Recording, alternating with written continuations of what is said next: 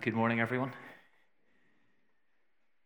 There are certain subjects that should never be talked about in church.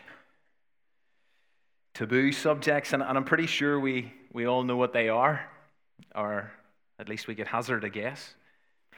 And it's not that you can't or shouldn't ever talk about them, but it's generally agreed and understood that you should avoid speaking about them in front of everyone on a Sunday morning from a pulpit or from a platform like this. I don't know what subjects you have in mind as I mentioned the idea of taboo subjects, and if I was to ask you to kind of turn around to the person beside you and just say the first thing that came to mind, it would maybe be really interesting, but don't do that. But I reckon politics is one of those subjects. Not really good to talk about it from a pulpit, from a platform, especially in Northern Ireland. Sex, it's another one of those subjects, again, maybe, especially in Northern Ireland. But there's a third topic that people tend to stay away from, because it's reckoned, just like the other two, to be far too personal. It's far too uncomfortable. It's inappropriate to discuss it in public, and that subject is money. And how we get it, and how we handle it, and how we spend it, and how we give it. And I can already, certainly speaking personally, sense the nervousness. Now, in some ways, I realize the landscape is changing. People are more willing to talk about difficult subjects in church, and I think that's great.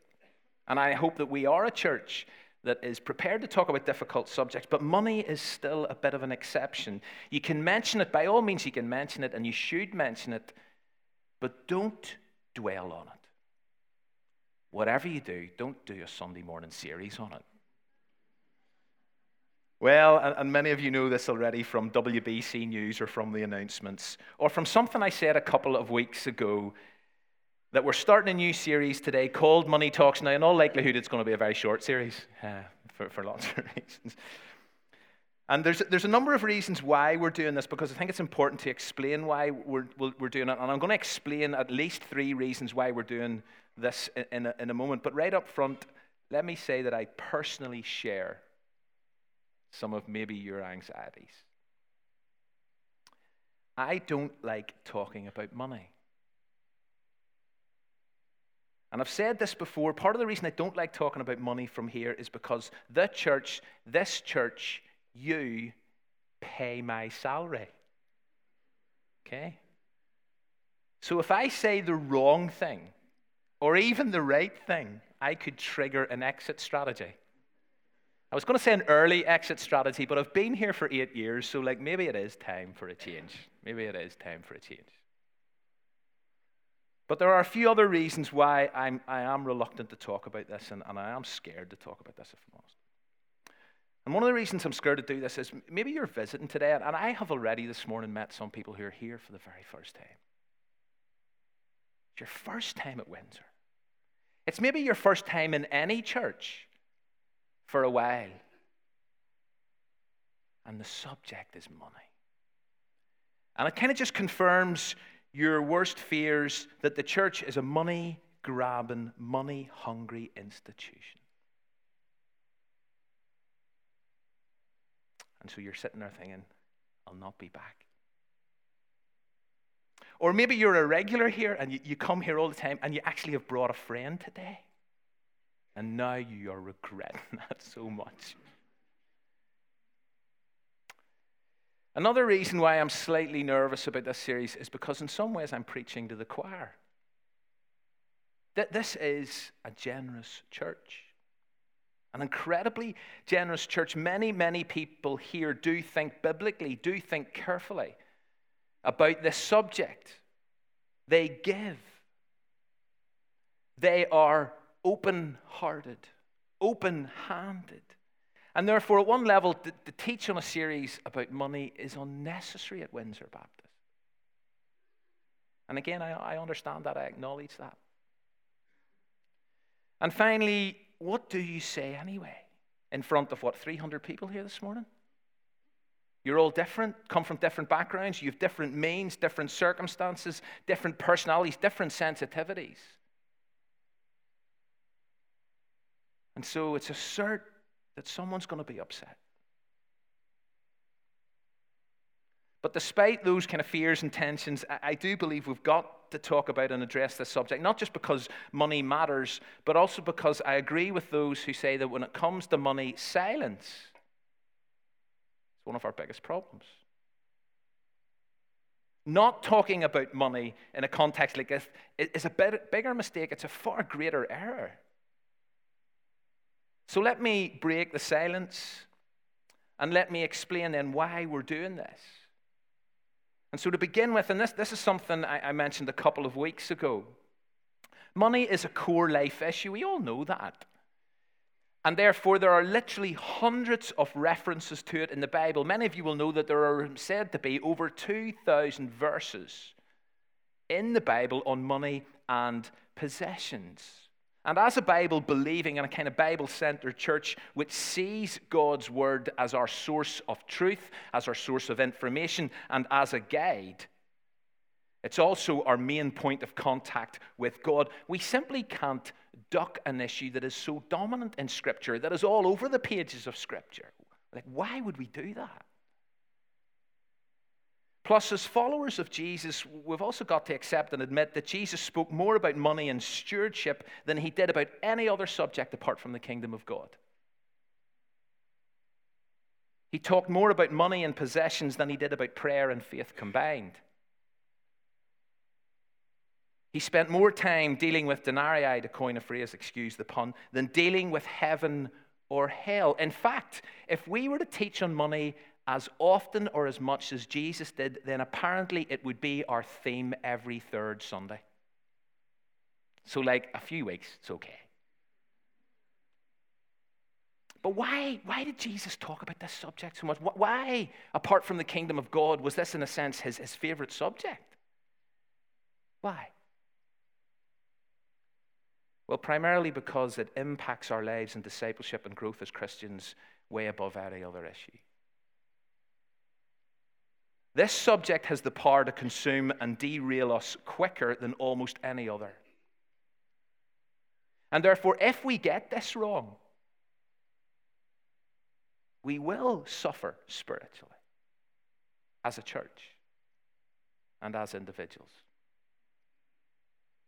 One of the most interesting and arresting things that Jesus ever said and taught about money comes as part of his so-called Sermon on the Mount. That central body of teaching regarding kingdom living. But in Matthew 6, there's a warning.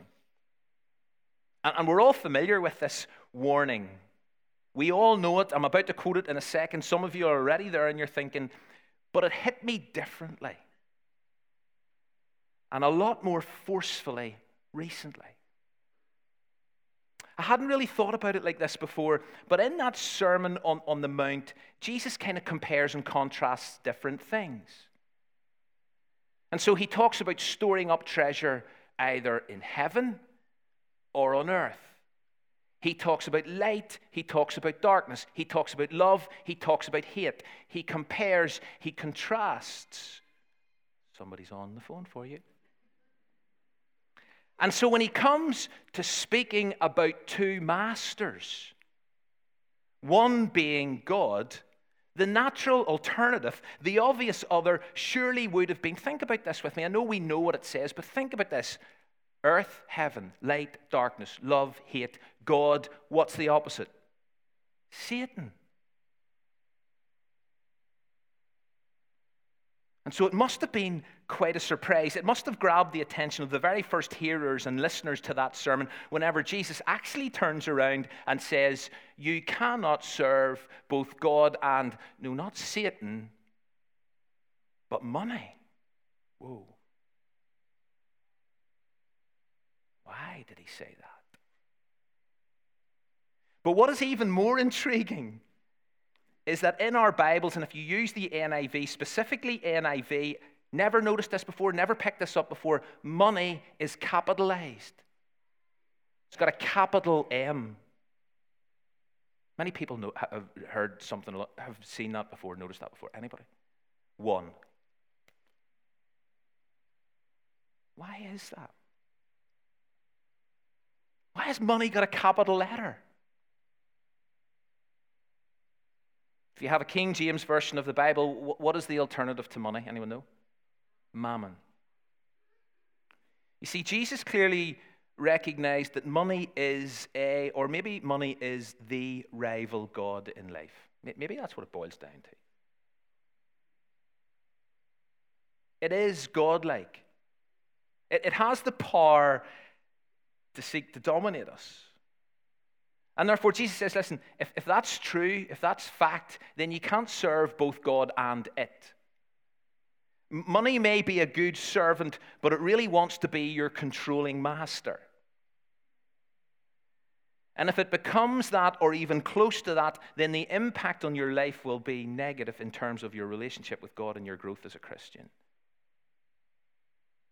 And so the first reason for kind of doing and beginning this series on money is that we cannot be silent on an issue that is so huge in Scripture and is so fundamental in the teaching of Jesus. If I am going to be faithful to God's word and faithful to Jesus, I have got to talk about this subject. Incidentally, the current Archbishop of Canterbury, Justin Welby, has just published a book for Lent this year called Dethroning Mammon. I've read it. It's excellent. And if you're looking for something to read alongside this series or something to read during Lent, which starts on the 1st of March, can I really recommend this book? That's just as an aside. But the second reason for this new series is that it connects with our last series. It connects with our series on Nehemiah, Restoration Man. One of the issues that the people of God were initially committed to, but then got badly wrong, which led to all kinds of problems, was their giving. It was their handling of and sharing of money and resources. They had set out, and those of you who tracked that series with us will know this, they set out with good intentions, biblical intentions. They set out to be generous. But what happened in the end? They became selfish. They started to cling on to their money. They stopped giving it away. They stopped sharing it. And that contributed to a rather bleak and sad end to their story, as we discovered 2 weeks ago. And we don't want to make the same mistake. So the reason for this series flows out of what we discovered in Nehemiah. Third, final reason for this series is because of where we find ourselves as a church. We are in the midst of a move, God willing, to a new location, a new building. And the issue of money and the issue of giving is therefore highly relevant and topical. We can't avoid it. It has been and it will be referred to on a regular basis as we journey together and we keep everyone up to date as where we're at with regard to targets and appeals. We need money, we need people to give, but it's vital that this doesn't just become a number crunching exercise. That this doesn't just become about a building project. But this will be seen as an opportunity to enlarge vision, to deepen our discipleship, and ultimately to bring glory to God. It's got to be seen through that lens. And so as we begin this series of money talks, because that's effectively what they are, and because money does talk, I mean, money speaks volumes, doesn't it? Certainly my attitude towards it and what I do with my money speaks volumes. And so I want to start this morning, and this morning is very much about just kind of setting the scene, but I want to start today not with money, and not even with ourselves, but where we should start, and that is with God. And I want to start by recognizing and highlighting and emphasizing two critical things and facts and realities about God that if we can fully appreciate and fully get and accept, then we should have, or it will have, a significant effect on our view of money and what we do with it. And so the first truth that I want to affirm on this first morning of this series is this: The generosity of God. I want to begin with the generous heart of the Father. Because if we understand and celebrate that, then it will shape our hearts towards that way of life. And that will have an obvious effect, as I say, on how we relate to and how we use money. Right from Genesis 1, the love and the generosity of God, his big-heartedness, his open-handedness is visibly expressed in creation, isn't it? Here we have a God who makes a world not for his own benefit, but for the benefit of others. For the enjoyment of his creatures and the people who would inhabit his universe. Creation was, to quote one writer, creation was the impressive display of a supremely lavish and generous benefactor with a sensational imagination. God is so generous, right from the word go, right from the start as he created. We see a generous God. But humanity rebels, it challenges, we challenge God's authority, we challenge his generosity. And as a result of our rebellion, we create this rupture and this rift in relationship. But God doesn't turn his back on his creation. God doesn't turn his back on humanity. He had every right to. But the Old Testament kind of tells the tale of God's ongoing generosity towards his people, even as they continued to reject his laws and lust after man-made idols and revel in their greed. But God never gave up on them. He watched over his people. He met their needs. At times, yes, God did come across as stern. I know that. I recognize that. I accept that. But the severity that God expressed was always geared towards his people's best interests and their welfare. It's a generous God. And as you come into the New Testament, I know I'm fast forwarding a bit, but as you come into the New Testament, you kind of get to the culmination of his love. For it says, God so loved the world that he gave. God kind of proved his love by this incredible act and demonstration of generosity. The supreme gift of Jesus, a personal sacrifice, the ultimate offering. And as the Apostle Paul, as his emotions are stirred by the generosity of God, as he reacts to it, he says, thanks be to God for his indescribable gift. God, you're so generous. And it's not that humanity deserved. It's not that any of us deserved this. It's not that he gives to you and I even though we don't deserve it. It's amazing grace. And tonight is part of our Revealed series.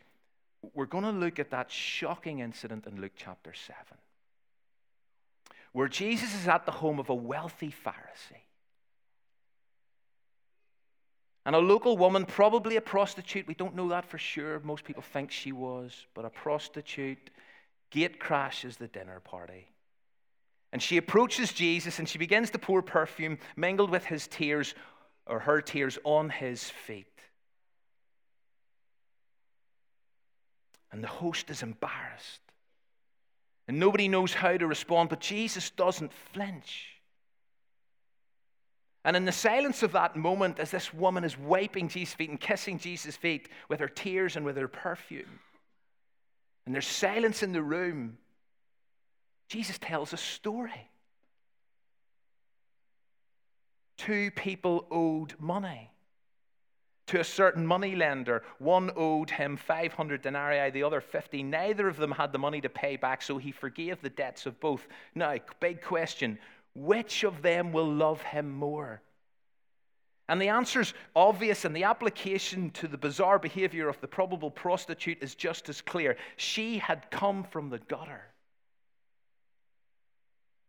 but she had found acceptance at the feet of Jesus.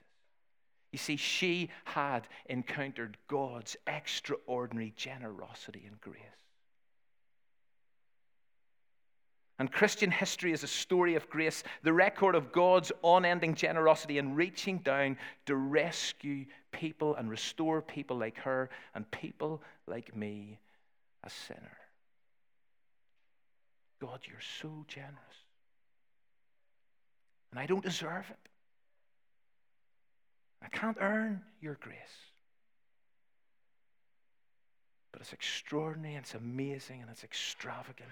And so God's heart is bursting with generosity. And once we get that, and once we appreciate that, once we realize, yes, I have indeed been lifted out of the gutter, we will, as Paul said to the Christians in Corinth, we will be made rich in every way so that you can be generous on every occasion.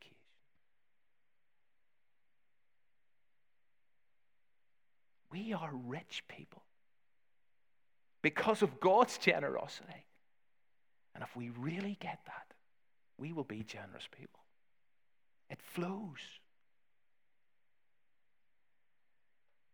And so as we begin thinking about money and giving, we as the people of God have got to start by reaffirming and reminding ourselves of the heart of the Father. His open heart. His open hand. Because if we start there, then it will profoundly influence our attitude and our approach to this whole subject. Second thing I want to say, final thing I want to say by way of introduction, is that God is the owner of all things. We're simply stewards. And in terms of financial stewardship, this is a fundamental truth, an essential starting point as well. If we think our money, any money that we have, is ours, and it's ours alone to do with it as we please, then we'll never get a handle on this.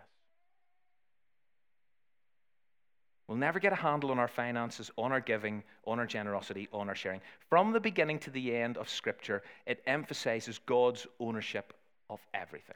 Let me just read you a few examples, just so we're clear in this. It's not me just saying this and anybody else, and this is God's word that says this.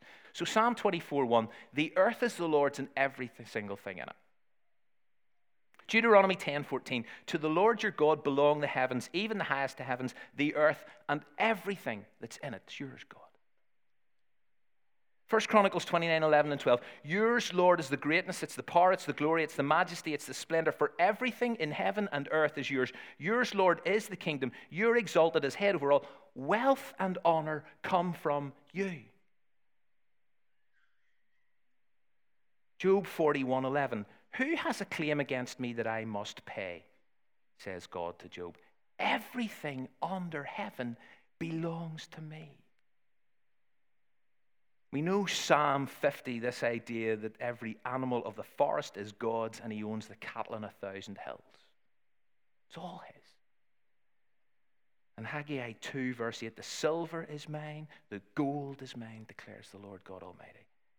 And just in case we kind of think, well, okay, but we own ourselves, please remember what Paul wrote. Those of us who are Christian, please remember this. You are not your own. You've been bought with a price. Everything belongs to God, including us. We are his stewards.